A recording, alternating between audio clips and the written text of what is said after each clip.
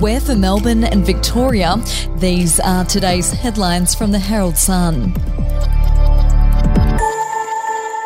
The PM has leapt into action to tackle sexual harassment and abuse, saying he heard the voices of women and realised many were upset with his response.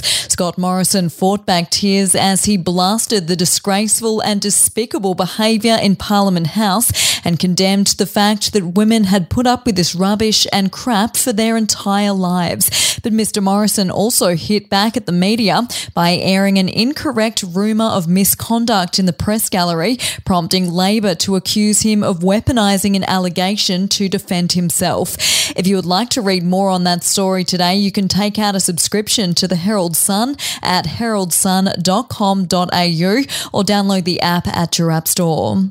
It's been revealed Daniel Andrews has more employees on hand than the Prime Minister, with his army of personal advisors doubling in size since he was elected to office. New figures have revealed there are now 286 full-time equivalent ministerial staffers employed by the government, with 86 of them reporting directly to the Premier's private office. The number compares to just 51 employed by the Prime Minister's office. We'll be back after this. Australian biomedical experts have warned antibacterial soaps are behind a global rise in superbugs that can cause untreatable and even fatal infections. Monash University has been tracking the emergence of bacteria resistant to cleansing by antimicrobial treatments. The bacteria has become more stubborn during a worldwide increase in the use of antibacterial soaps and sanitizers due to COVID-19. And in sport, Brownlow medalist Patrick Dangerfield has been hit with a 3-match ban for what was described as a relatively uncontrolled bump that knocked out Adelaide defender Jake Kelly.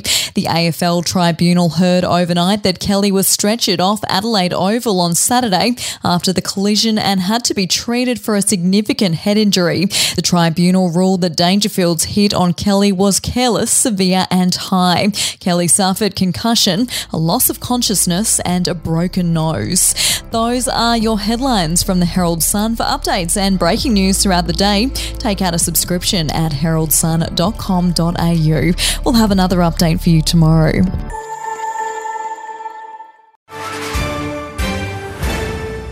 News doesn't have to be boring. The Brits have given Prince Harry a new nickname after yet another tell-all interview. Oh God, is it the Ginger Whinger?